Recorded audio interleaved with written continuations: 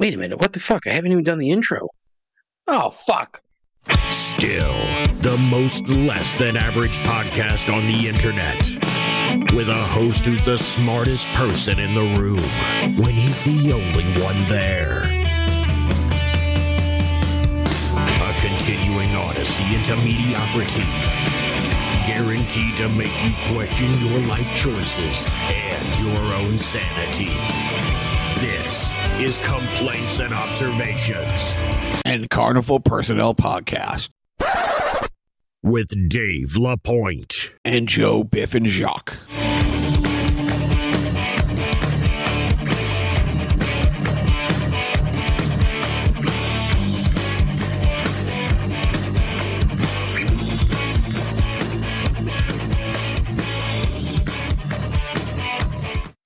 Who the hell is Dave LaPointe? Or Joe Biff and Jacques? I think they're a bum. I think it's an absolute bum. Hello, welcome to Carnival Personnel Sideshow. I'm Jacques. This is Biff. Joe here. So, again, gentlemen, I'm being selfish in booking a guest that I have been looking forward to for a very, very long time. I'm going to quickly give the backstory that to surprise management, who was in Chicago working a couple summers ago, and she had a round birthday coming up, I threw the two boys and the dogs in the car and just showed up like, you know, the work mom, like we planned it. It was great. She had no idea. You didn't drive the car with the kids in it, but you just showed up. Yeah, yeah. So we did. We made the trek over. We stopped at the falls at like 6:30 in the morning. It was great. The candy is much better, as you know, Biff. So we showed up. It was great. But while I was in Chicago getting ready to come back, you know, our friend John, my old bass player, in Austin, just randomly says, "Oh, check out this podcast on your drive back." And so this is a couple years ago, and Joe and I were devoted to and still are the Gilbert podcast. But I would listen to the Gilbert podcast, Titus, you know, a couple other things. But my friend John, and I don't even know how he found this podcast called Complaints and Observation. I probably digested 7 or 8 episodes on the drive. Obviously, I was hooked. And the dude who hosts the show is a really great combination of the three of us. He has such Joe's personality where he understands the complete futileness of another useless podcast. And when he yells at himself, when he misspeaks, when he misquotes, when he doesn't enunciate, it's almost like he's parroting Joe's absolute, you know, diatribes on why do I even get out of bed, let alone diatribe.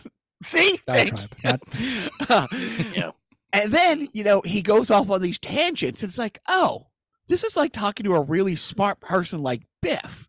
But so he has Joe's lack of self-esteem. Self-esteem. He has a coupon in his back pocket for the rickety stool and rope store. Oh no! At the same time, he like spouts, you know, smart things like Biff. Okay, but great. You know what? Your introduction is way long. No, Biff.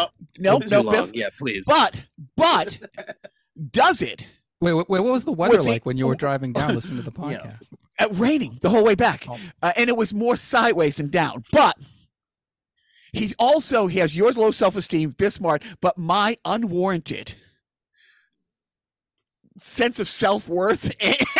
And so as he's speaking nonsense, he's doing it with such bravado and such authority. I'm like, he is the perfect combination of the three of us. I've loved the podcast. I literally, after the trip, I went back to one. I listened to all the way through.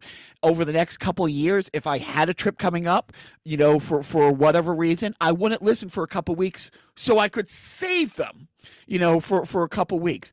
And I've been hounding this guy to come on our podcast forever. Yes, Biff, it's another long introduction, but I had to let you guys know why I thought it was so important to have Dave on. So it's Dave LaPointe from Complaints and Observation. And Dave, thank you so much for joining our little shit show. Well, I mean, I don't know how to respond to that. Quickly, because we don't have a lot of time. Honestly, yeah, exactly. Jacques, I don't think anyone has managed to string that many like sort of nice things about me at one point. ever. So congratulations on that. And then Joe and Biff, I'm terribly sorry that he has managed to lump me into something of the two of you. So I'm sorry that my apologies. No, not at all, because the problem really started when he lumped us into this to start with. So I blame myself. You do. You started it. I know. Oh, I started really? this whole podcast would not have started if I wasn't depressed in 2017 when something happened. So all right. Well, yeah. There you go. It's funny because yesterday I listened to the Maria Dennis interview that you guys did, and I'm thinking to myself, tomorrow I'm gonna spend time with these guys, and the quality of guest between her and I is so vast that I can't fathom it. Like, Well, this don't is worry. There's going to be many guests that come out before your episode, so it'll be a gradual decline. I wouldn't go that far. Yeah, whoever is on before me, bless them, because they're gonna, look terrific once they get a load of this nonsense. It is. We've had so many amazing guests on just literally in the past year, because the first few years of the podcast, truly, Dave, it was the height of the third act of Brady's Patriot career. So it was, Orange Hitler is a piece of shit, and oh my God, this is the greatest sports entity in the history of ever. And then Joe would play an old Caldor commercial. Listen, we were trying to jump the shark, and we had no shark, and we couldn't jump. You could jump. No, the sharks are way back there. You guys are already past the sharks. One of the skis we didn't have admission to the aquarium to have the sharks. So. Oh man. Well, honestly, it's an honor. So thank you all so very much. And it's fun because we've crossed over. We've had some of the same guests, which was really fun. And honestly, it's like you had Gene Dante on, who is an artist that's my wife did Rocky Horror with like 25 years ago. And honestly, we had fun talking to him. I enjoy you when you had guests on. You are a great interviewer, and it's really fun. And like I said, it was like, even though we've had some of the same guests, it's like, yeah, I would rather listen, to yours than me banter on. But I want to start at the beginning. When did you start the podcast, and why? Why did you say the world needs this? It'd been something I'd been thinking about for a while. Just tossing the idea around, because literally my entire life people have reminded me that all I did was complain. So I'm like, why don't I take that and make something of it? And what the hell is beeping? That's me. Is I apologize. Yes, I'll be myself. Oh my God. I was walking backwards. I was walking backwards, and my ass was just. Sorry about that. So then, COVID happened, and I got laid off from my job. So I'm like, all right, well, now I'm just sitting around doing nothing. Why don't I start this thing? And that was basically just how it began. I just, started recording, and that was it. Not much, no giant sort of aha moment or anything like that. It was just, like Joe, I figured that the world could use another useless podcast. And so. Did you find it therapeutic dealing with like everything that COVID brought into your life? See that, and that's the thing, Jacques. Aside from losing my job, like I didn't lose any actual living person to COVID. So COVID for me was just a break from humanity, and I don't want to say I enjoyed it, but I didn't dislike it nearly as much as everyone else did. Like I could just kind of, sit around and be alone, and have to deal with other people for a while. No, I think collectively, I'm saying, well, at least for Joe and I, loved COVID pretty much. Minus all the deaths, of course. But as much as we yap and stuff, we're not people person. Like, and again, with our podcast, because we all have kids, and when you're old and have kids, you can't just go out and hang out with your buddies. So like Biff and I play hockey together, and hockey is 20% of Friday night hockey, Biff. and the other 80 is the seeing everybody and the Yeah. hanging out. It's really that. You know? I mean, till wee hours of the morning in the parking lot.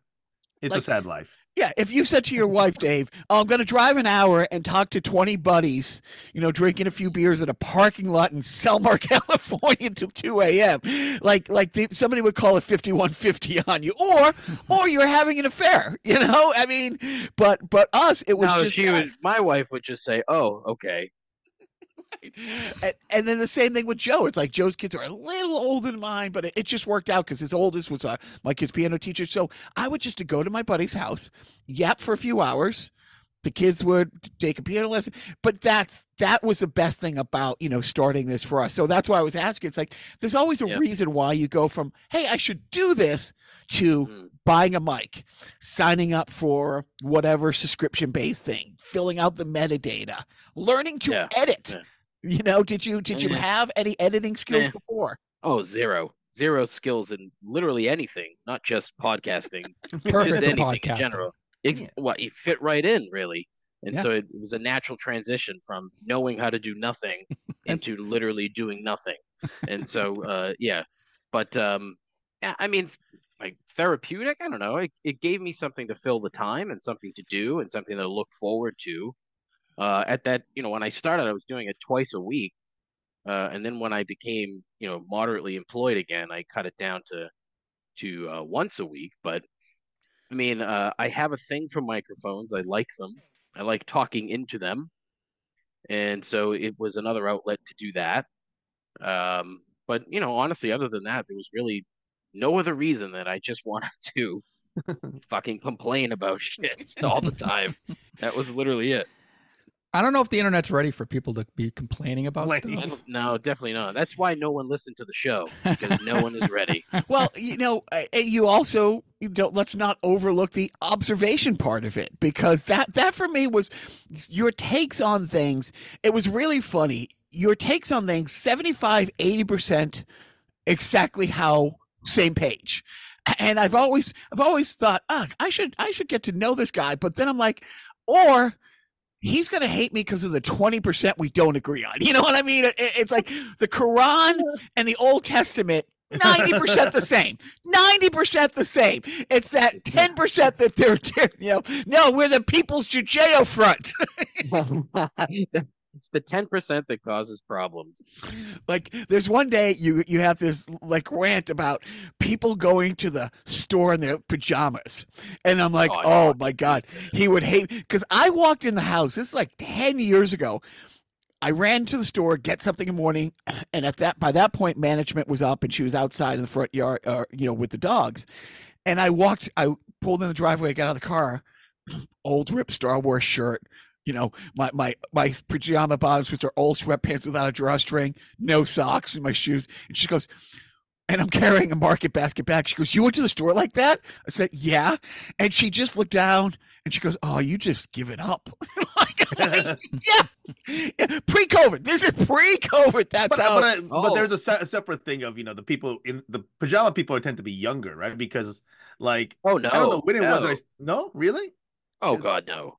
Because I started to notice, one thing I started to notice was the airport pajamas. And that used to just drive me nuts. And, obviously I'm so old, right, that I came from a time where as a kid, like my parents had to dress me up to go to the airport, right? Yeah. That's what we used to do. And now we have like, the younger people in the pajamas. Yeah, we're at like court pajamas phase. Like that's how bad it's gotten. Court pajamas? Yeah. No, my wife traveled a lot as a kid.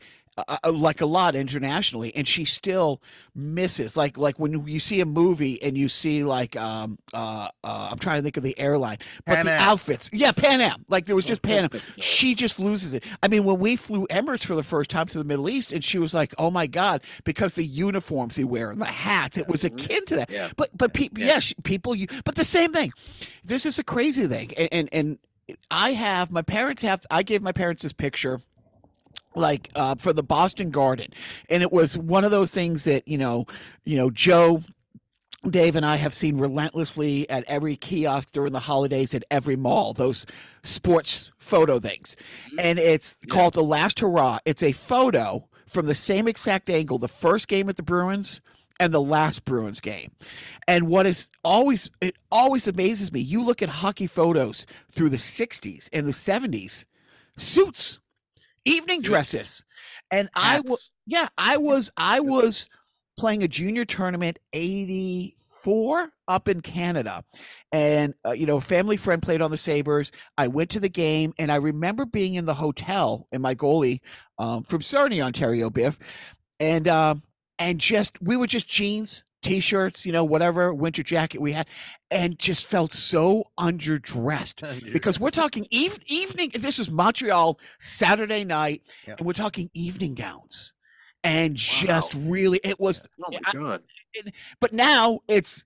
It's every schlub has somebody's jersey on and this and those gold chains. When did that start? Whoever started that, first of all, genius. Genius. It is. But secondly, that guy needs to be punched in the twat. Just look at the evolution of like game show audiences, like The Price is Right. You watch The Price is Right from the 70s. Everybody's like, all dressed up, and then like around the 90s, college kids started to become contestants on The Price is Right, and then like you see the homemade T-shirts, and it was just a shit show from then on. But I think it became more fun, and that's what pajama wearing out in public is now introducing into the zeitgeist. It's more fun. You're having more fun. It's less staid. It's less. It strikes me as such a lazy decision, right?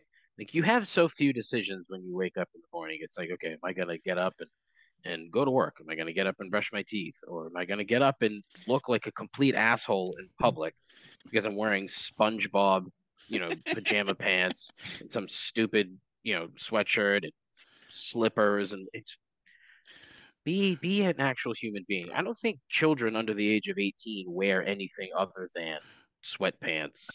Well, it's funny because so I started working as soon as my wife got pregnant. I'm like, yeah, that's it. I'm working out of the house the rest of my life. I'm not missing a minute of this. But then quickly I fell into what a lot of people did in COVID. See, COVID brought everybody down to my level. People started realizing showering every week, please. And I remember one day I'm at my house. We're living in Marina Del Rey, Biff, the place by the Whaler, and I'm like, when did the smelly guy from the bus get here? Oh my God, it's me.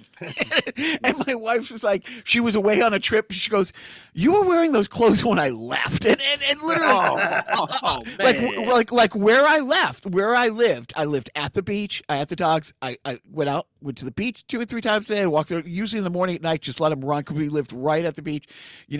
I was a homebody. I probably watched an entire season of Battlestar Galactica in the 3 days she was gone. And I'm like, yep. So that's why like the 10%. And it's also funny when I started listening to your podcast it was a couple years ago, and just when I was getting out of sports altogether. And I mean, it's like what he means is that when the Patriots started to suck. No. Yeah. Biff, which was honestly a good move on his part. Biff, Joe and I, 2016 or 17, when this podcast started, we had the countdown to hating Brady because, as we all know, you either die a hero or live long enough to become the villain. Thank you, Harvey Dent, The Dark Knight. And it's true, but this is before the Kansas City overtime, game. But the writing was there. They were already talking. Oh, his contract's up in 2 years. Is he going to stay? His dad had already said it's going to. And he started. That's when in the offseason, I remember right on the New Hampshire-Massachusetts border, there was a giant billboard. Well, a billboard. They're all giant. It was giant. The Tony Robbins, Tom Brady. They were giving a talk somewhere, and it was an advertisement for that. And, I remember that. Oh, good Lord, was that insufferable. Right. And so I have a bunch of professional voiceover people. It's a competitive field like acting or anything else, but of all the voiceover people out there, when Brady had his TB12 book, the audiobook, he read some of it and some of the excerpts it got really, but the lion's share of the book was voiced by the guy who does the Scientology books. And I'm like, you could have picked anybody else. Like Yeah. Way. anybody Is that else. right? Was, yeah. Well, they needed to hire a guy that would sell bullshit really well. It was a guy Yeah, who had done a nailed lot it. of their coursework. Yeah. It was a I guy gotta who write that down. had done That is some of that insane. coursework. And I remember it's like Tony Robbins, he's picking this guy, and he was. And this was after the concussion water, but before the, and he's selling all this shit. And it's like, oh, and then, but just But to taking be fair, is he any worse than Aaron Rodgers? No, but here's my thing. It wasn't just You know what though? It's a different kind of worse though. It is a different kind of Biff. It's like with me, like basketball. Basketball had kind of faded in the '90s, not because of Celtic. I mean, I lived in LA during the height of it, and I just couldn't take it. It just sucked. It just sucked during the Kobe, Shaq years. So basketball Shaq, kind of, but then I will never. I thought you forget. hated basketball because you were racist. Oh well. We don't like to talk about that, I mean, yes, too many white guys as far as I'm concerned. But here's the big thing with the Red Sox in 2004, because management moved out. She came out to LA. She was out there for the 2003, Game 7 loss to the Yankees. She's from Boston. She really gets it. We were with a friend at a bar watching, the World Series next year. And I'm on the phone to my, my college girlfriend of 6 years who I moved out to, who we're still good friends with, because we used to go to Sox games. Just Niagara Falls, just absolutely Niagara. 2007 World Series, I'm holding my little guy, and it's like 3 weeks after he's born. I just want to be, and 2000. But then when Lucchino walked into, when everything went sideways and Tito threw himself on the sword and said, I'm taking one for the team. It's time for me to go. He took all the blame for the chicken and beer. Dude, they were having the chicken and beer when they won the World Series, and it's not a problem. Yep. But when he left town, he took the high road. He took all the blame. And then Lucchino, or whatever, walks into the Sports Hub, not EEI, who covers the Red Sox. Oh yeah, when John Henry walked. John Henry. John Henry. Yeah. The receptionist doesn't know who he is. He goes, I want to go on the air. Who are you? Okay. He goes on the air and for an hour talks shit. I'm like, okay, when you were selling the bricks, I thought it was a little too much. But now the guy left town. And now you're kicking, and that's the last time. And at the same time, look, Wakefield was my guy. Like him and Veritek are my two of my 3 favorite Sox of all time. They retired. Tito's out of town. I'm like, and I thought it was going to be hard that next year to not hang on every pitch, and the shit I got done, and then so fast forward. So it wasn't, yes, two things. I mean, I lived for the Patriots when they called it the Tidy Bowl, because the Colts, Baltimore Colts, and the Patriots were both 1-14 going into the last game of the season. It was like, who is going to the Tidy Bowl? They called it. I lived for the Patriots. I love Tom Grogan. I love Tony Eason. I'm on an island alone, but I was a kid. You know what I mean? Right. But That's terrible. But when Grogan came in '86 in the Super Bowl, when Eason hurt his mangina, I mean, I thought that was just great. And so look, so I can take shitty teams. I'll support shitty teams. I lived for the Red Sox in the early '90s when they were so bad. You would call Fenway and say, "What time's the game?" And they say, "What time can you be here?" And so I'll take shitty teams, but it was all the infighting and all the bullshit. So Joe and I were like, yeah, we watched the last playoff game. He threw Brady's last pass with the Patriots, threw an interception to the Titans, and we left the bar. And I'm like, yeah, I'm done. And I think what they gave us will never happen again. It's done. Oh God, no, it's done. It's over with. Never. Yeah. And if there's another Brady, if there's another Bobby, they're not going to play for our city. Joe, how difficult is it to watch a sporting event with me that means something? It isn't stress-inducing at all. In fact, I think it heightens the experience. No, it's actually very stress-inducing. You have to, I bring earplugs to just watching a game with you sometimes because you get so loud. And then, but we get our cardio in, we get our, our steps in because, during halftime when we're, we have to get some air because things go south, then, we go for a walk around the block. Yeah, it's an experience. I will tell you, Dave, 28-3. Our friend Jim they got this. It's fine. Like, and he wasn't being sarcastic. He was the one person on the planet. He wasn't with us. We were at my mom's house, and he's like, yeah. So it's not enjoyable. So back on track. So Marchand misses. It's going to overtime. I turn off the TV, and my wife's sitting there, and she's like, "What are you doing?" I'm like, "They lost." She goes, "You don't know that." I said, "They lost the series. I've never turned on and watched a game. I didn't watch game 6. I knew, like, the thing is, when you grow up here, you just know. And we knew the other shoe was going to drop. And between my junior and senior year of high school, here's a sad flex. The Patriots lost what was then the most lopsided Super Bowl ever. At the time, the worst loss in Super Bowl history.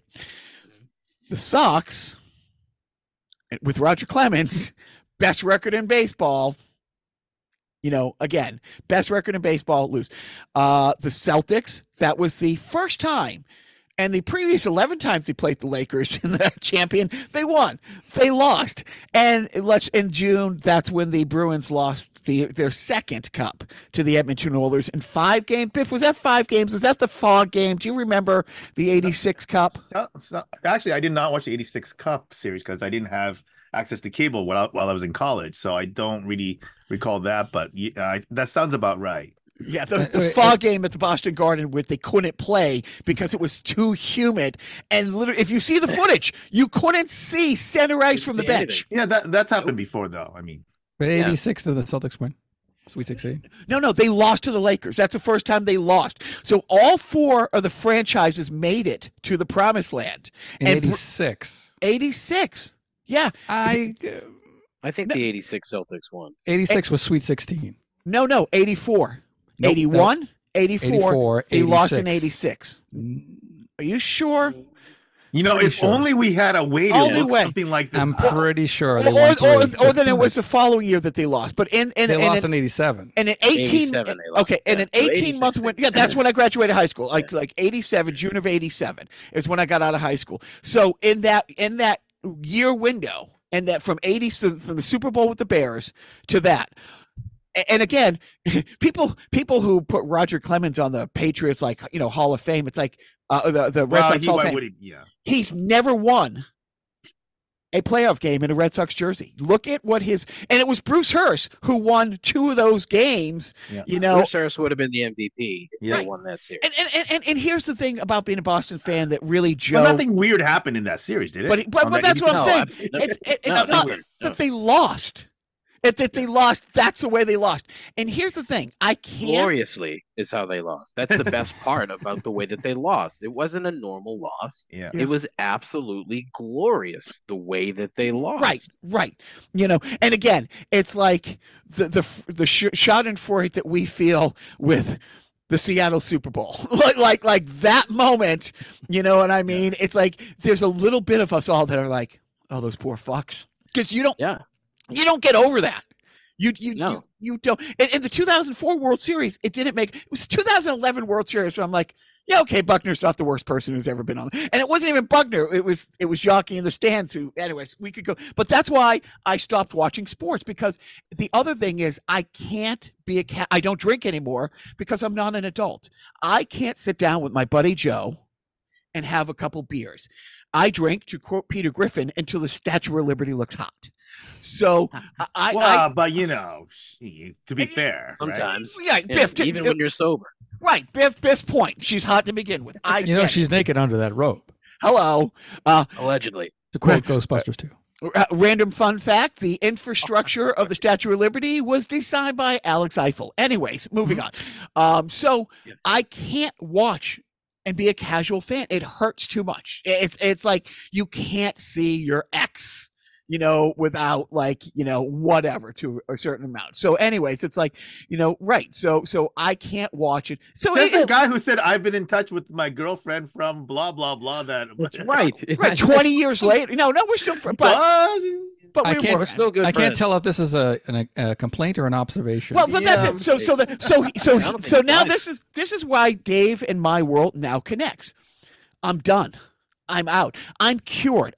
Like I used to, and Joe will tell you, 24/7 sports radio. Like at midnight, 2 in the morning. Impressive. Right. It's impressive. I could never do that. Right. Could never do It's it. interesting that what you say you're cured of though, because like I'll be, from my perspective, so I grew up a Leaf fan because I used to live in Toronto, and then I lived in LA for so many years, and so I became a Kings fan. And the moment I became kind of more of a Kings fan than Leafs fan was in 1993 when the Kings and the Leafs faced each other in the conference finals, and and at that point I changed allegiance and started rooting for the Kings because I had tickets to the Stanley Cup Finals. And God damn it, those tickets were going to be useful.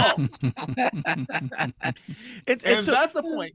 But I think one of the things though is that what's interesting with what you said is that when, like, I think if I was in your position at that 2004, really, when after the long suffering and the Red Sox won, what went what happened with me in 2012 when the Kings finally won is kind of similar in that at the point where my team gave me what I was always yearning for, I'm able to say, you know what, it's okay if my teams kind of like don't do it, because you know what, I had 2012, I have 2012, and so that's going to keep me from being really over angry at the teams the way I used to be.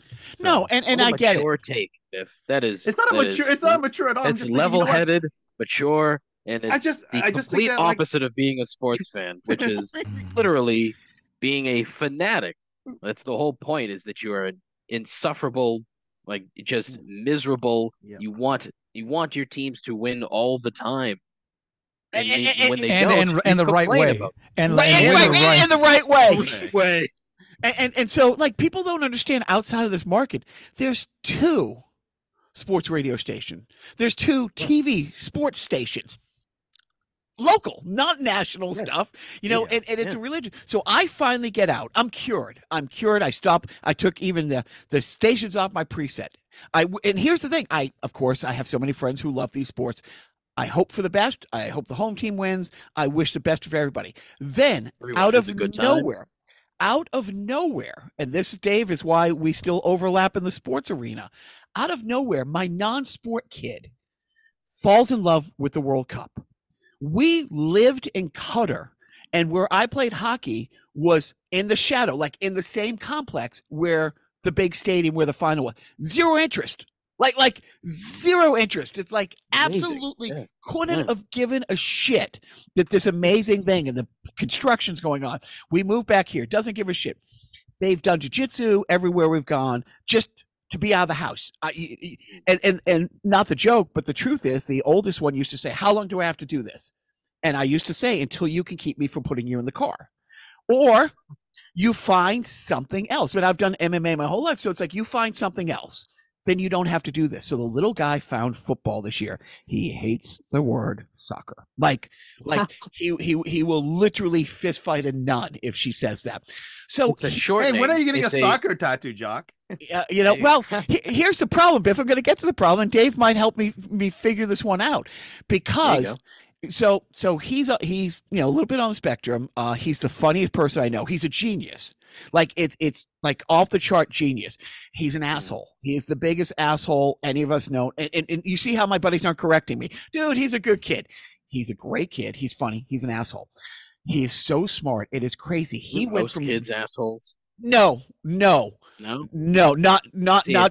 kids. I don't have children, and I consider all of them assholes, but that's just me.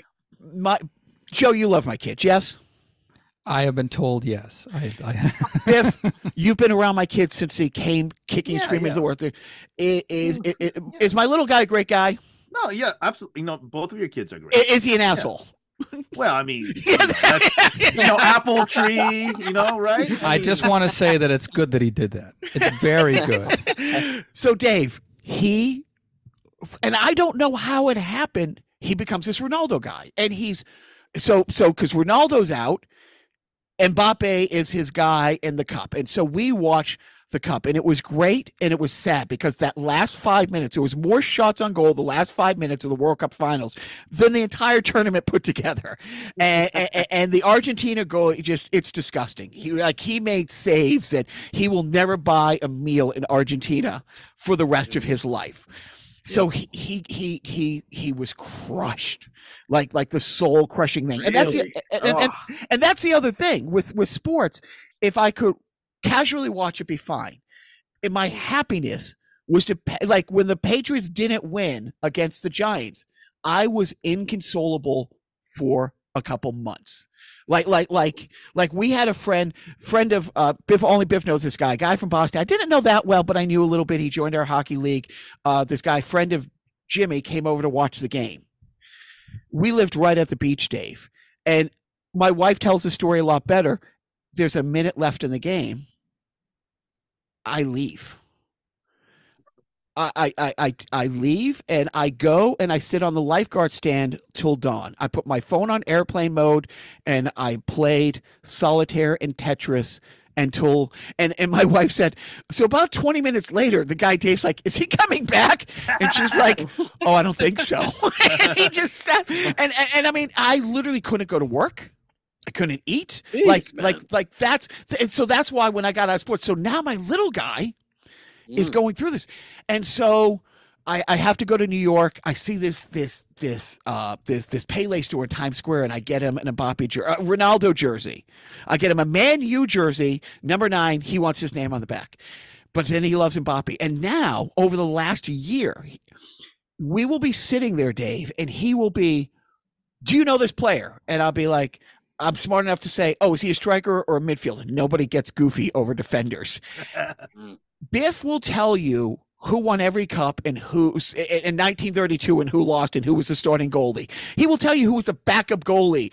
Who was the backup goalie for Edmonton in 84, Biff? 84 was that.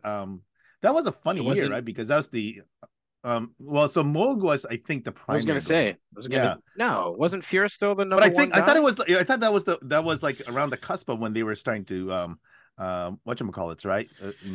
Because I think around after the next year, they traded away Moog to Boston because he wanted to be the starter, right? See, and that's my little guy. You can have these conversations. Dude, he's 13 and he can tell you who started for Argentina and 72. All these things. Incredible.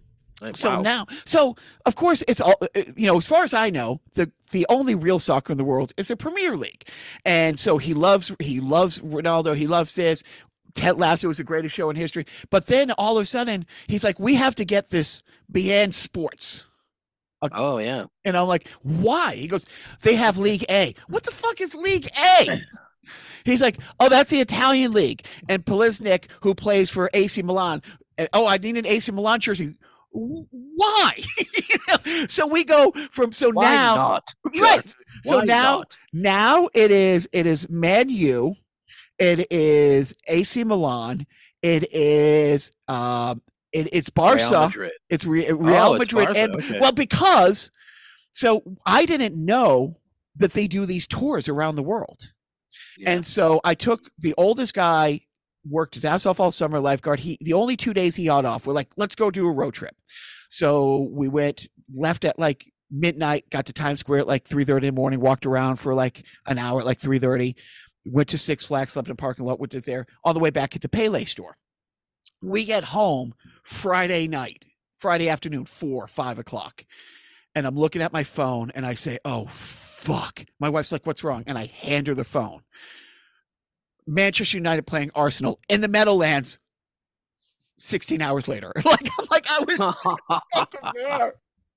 Oh, and I had my first real comedy booking because I just got into comedy, and I have to text the guy and say, I feel really bad. Hope I'm not burning a bridge.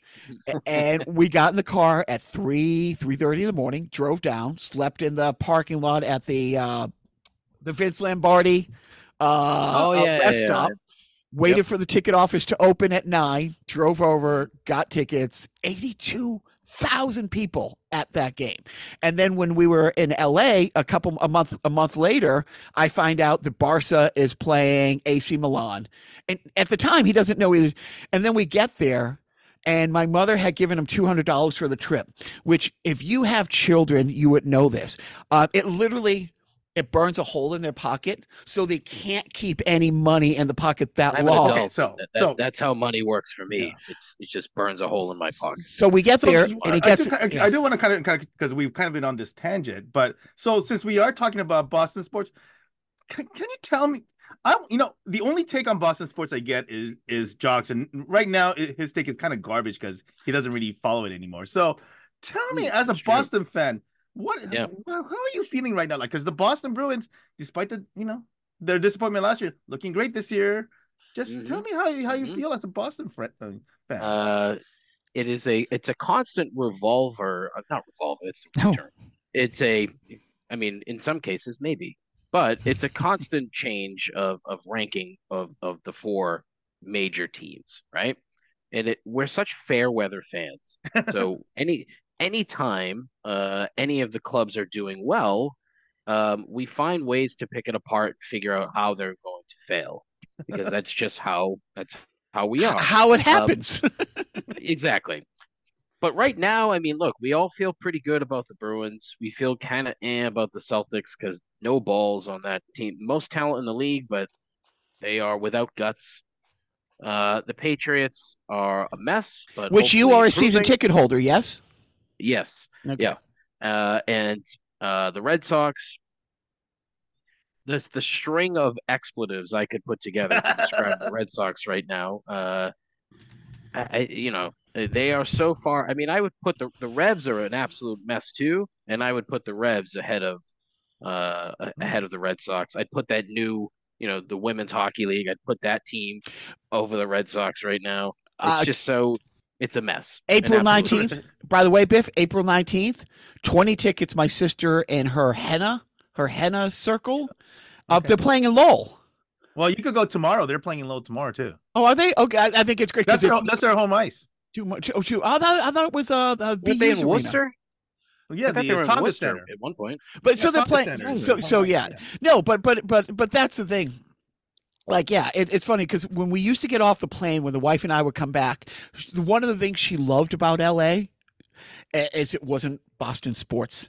Like, you get off the plane at Logan, and honestly, you can't take a step off the plane without, here's an 80-year-old grandmother with a Celtics jacket over her Bruins shirt with the Red Sox hat, and you can say, hey, who's pitching today? And she's like, oh, so-and-so. But I do want to also get a different perspective on this. So I was on a Zoom call, a work-related Zoom call, where it's people from different companies all together, and this was a spring, and completely unsolicited, just before the NHL playoffs started, one of the women who's from the area says, well, I'm just sorry to say, Boston Bruins are going to win just another cup, so you guys are going to have to deal, with us again this year. And so, and obviously, that didn't age well, but I want you to tell, is that something you expect from a Boston sports fan, or? I mean, once upon a time, maybe that's how we sort of thought of things. So you're saying a relic. Yeah, exactly. I mean, look, that Bruins example is apt because anybody with a brain could kind of see that coming. The end of the season, they didn't look great. They were messing around with the lines, messing around with the goalies, and then Florida was red hot. Yeah. Tough as nails, which is which is what happened to the Bruins when they lost to St. Louis. Which again, I was done after St. Louis because you lost at home to Game 7, and again, Joe and I made the mistake. We went to watch that game together in a bar. It's 1-0 before the first commercial break, and I'm like, and you just knew the way they were playing. That one was tough because the team that I expected to show up didn't show up. They didn't. I have no explanation for what happened. The best scoring line in hockey, hands down. But the same thing. But on the other hand, what St. Louis did to the Bruins is exactly what the Bruins did to Vancouver. When game 1 and 2, they tried to skate with Vancouver. They couldn't do it. Game 3, they put Sean Thornton in, and he hits one of the Sedin brothers, whose teeth are still rattling to this day. And you're like, yeah, this is it. Like they're going to win this cup now. Where the other way around, St. Louis came in and just beat the shit out of them. And nobody stepped up.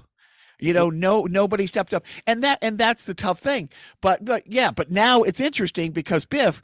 The interesting thing about Dave is he knows all these. He's a football fanatic, and so the reason Barcelona's in the mix is we saw Barcelona play AC Milan. He bought a $200 AC Milan jersey when we saw them in Vegas, Dave, and instantly, because we got the other shirts at the Pele store in New York, and they were $100.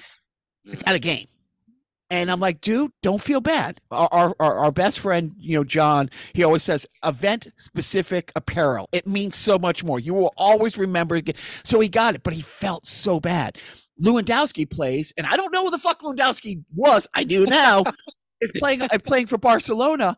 And this is a fucked up thing. It's a friendly, so you can make unlimited substitutions.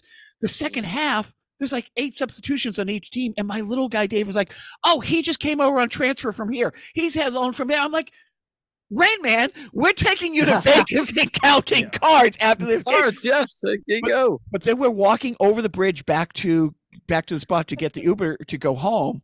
And somebody's selling knockoff jerseys out of a bag.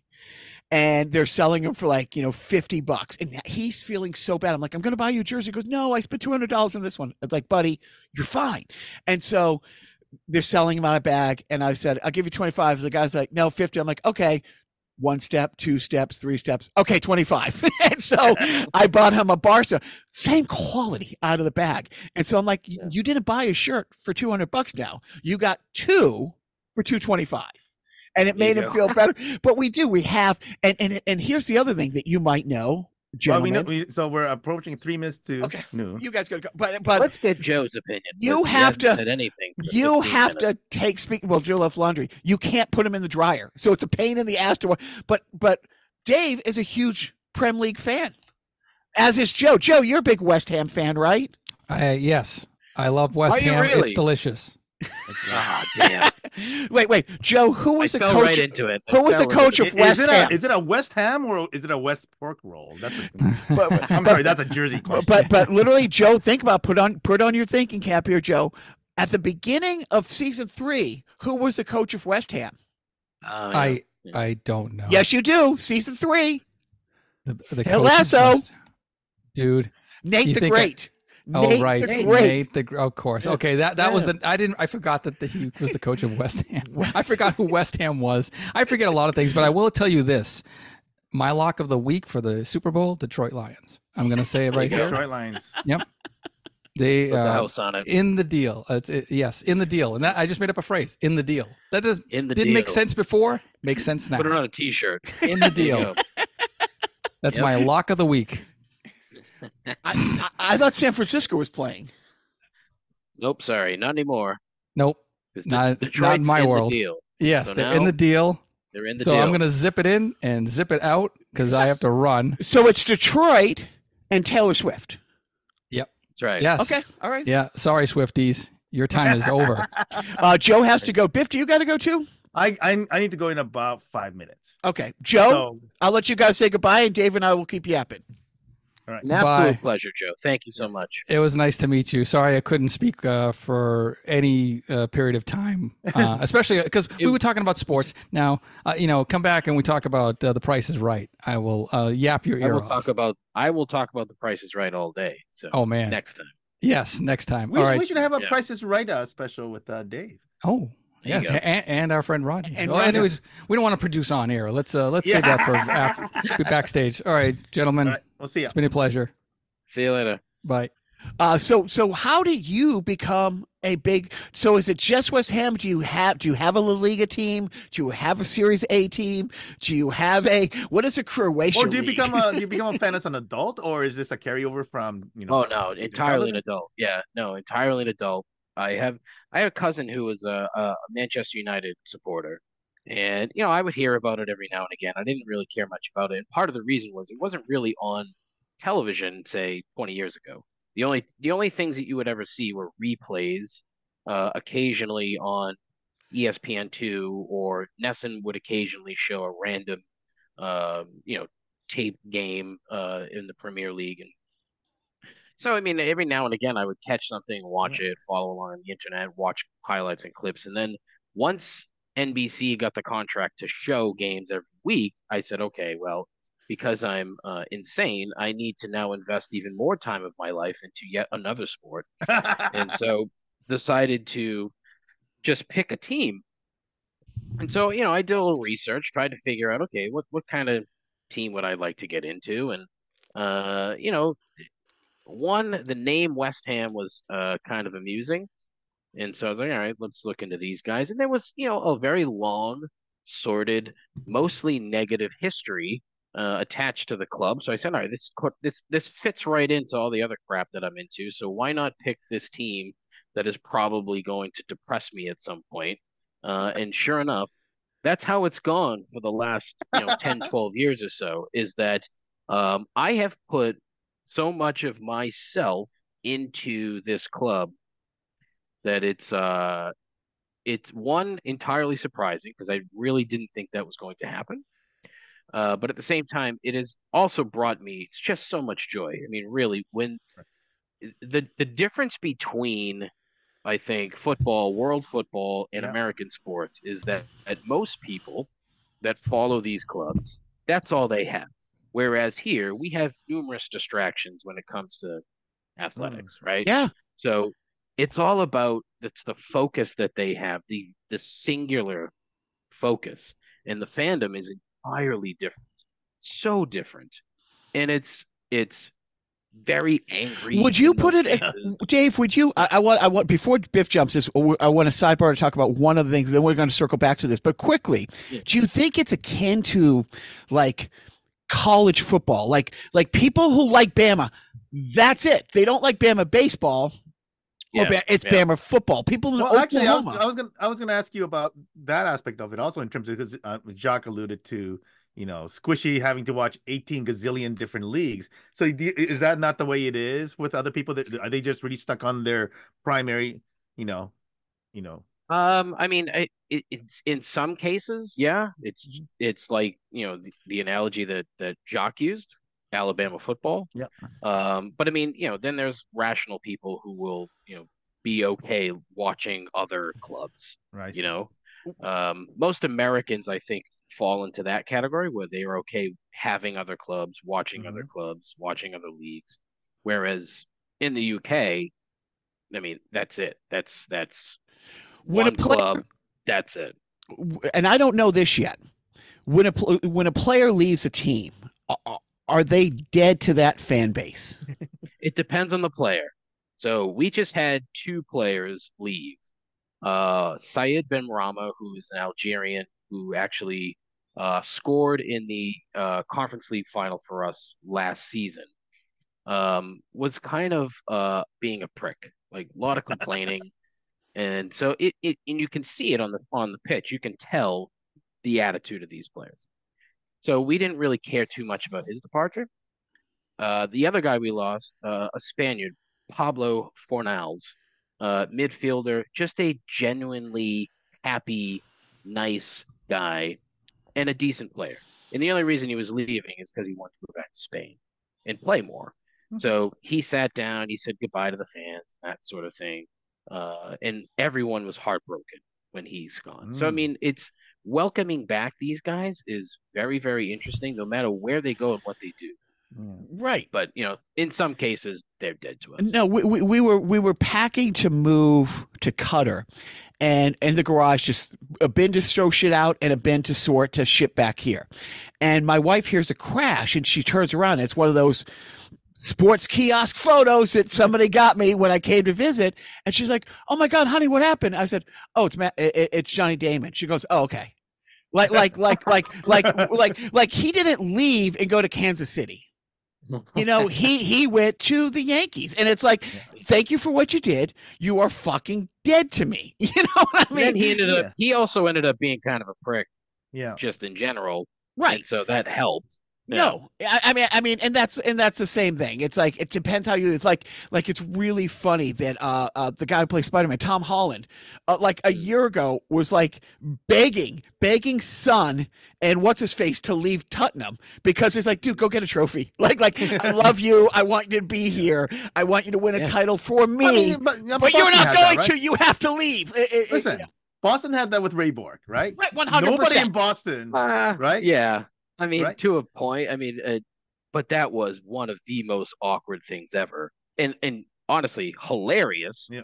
He wins the cup and brings it back to City Hall Plaza. It was like, what? right. What is happening here? Well, the big I'm thing is happy for you, but no. Like, but the don't big do thing this. is he took a pay cut to help the Bruins in his last contract. And the Bruins, the Jacobs brothers said, "Oh, he's taking a pay cut."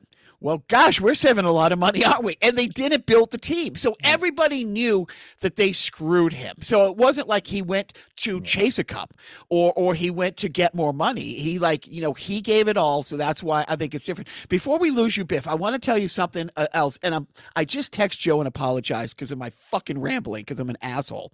The one thing I wanted to loop Joe in talking to Dave is Dave is a very funny guy, Biff.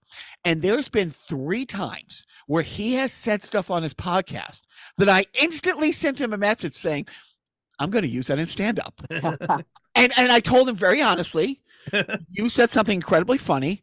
I'm going to use it. I will not give you any credit. I was 100%. Well, it's only because he only has 5 minutes on percent. And there was a couple times, and there's 3 times I've done it, and it's like one has really stuck. It's a QR code about. Oh, that's so good. Honestly, that is one of the funniest things I've ever said, and I don't say too many funny things, but that is just. So before Jock says it, can you tell us what it you was said? just wife and I had got a like a save the date for a wedding and a baby announcement like in the same day.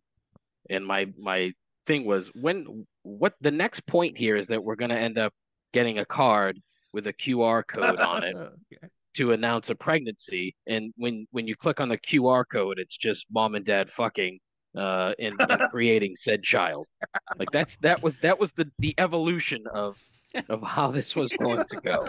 No, and I took it. It's like, when did a person having a baby become a full-time grift that makes me get a second job? A buddy reaches out, lets me know he's having a kid. I'm so excited. Going to be a great dad. And I said, hey, what can I get? Boom. He texts me a link. They're having a baby shower. Here's a gift registry, which is awesome. Takes the guesswork out. I was going to get nunchucks. Not on the list. But then there's a meet the baby party. I'm like, wait, what? And then there's a first birthday. So in a year, I buy this get 3 gifts. I never got 3 gifts from my dad in 1 calendar year ever. Once when I was 6, I only got 1 gift on my birthday in June. But that is the year he stopped hitting me. Laugh. And it's like, well, that's because he left the family. But this guy wants me to buy 3 gifts in 1 year. I'm half expecting to get a QR code that takes you to their OnlyFans page where you get to see the conception video. And the other joke he had, and it's awful. It's awful. And it just killed me. He gets to a wife's work party. Oh, we're having this function. Put on pants, go out on a school night. Instead of sweats. And he said, because he's a grown up. Right. He's a grown up. And so he ends up like, it turns out to be a party to raise money for this family member's cancer treatments. And he's like, thank you for this gift basket I won, but sorry you have cancer. Wow. And the way he said it, it's like, and it was part of his observation where he's like, we live in a fucking country where you have to have a fundraiser and gift basket raffle to afford your chemo. But on the other hand, it's a really nice gift basket. I won a giant cooler, literally a gigantic cooler that I had my eye on the entire night. That's a great haul. I am going to win this cooler. And hey, here's $20 for your key. Thank you. Sorry, all right, I gotta get going. All right, Biff, come on. All right, finish it up. Biff, an absolute pleasure. Thank you so much. All right, we'll talk to you next Do not forget,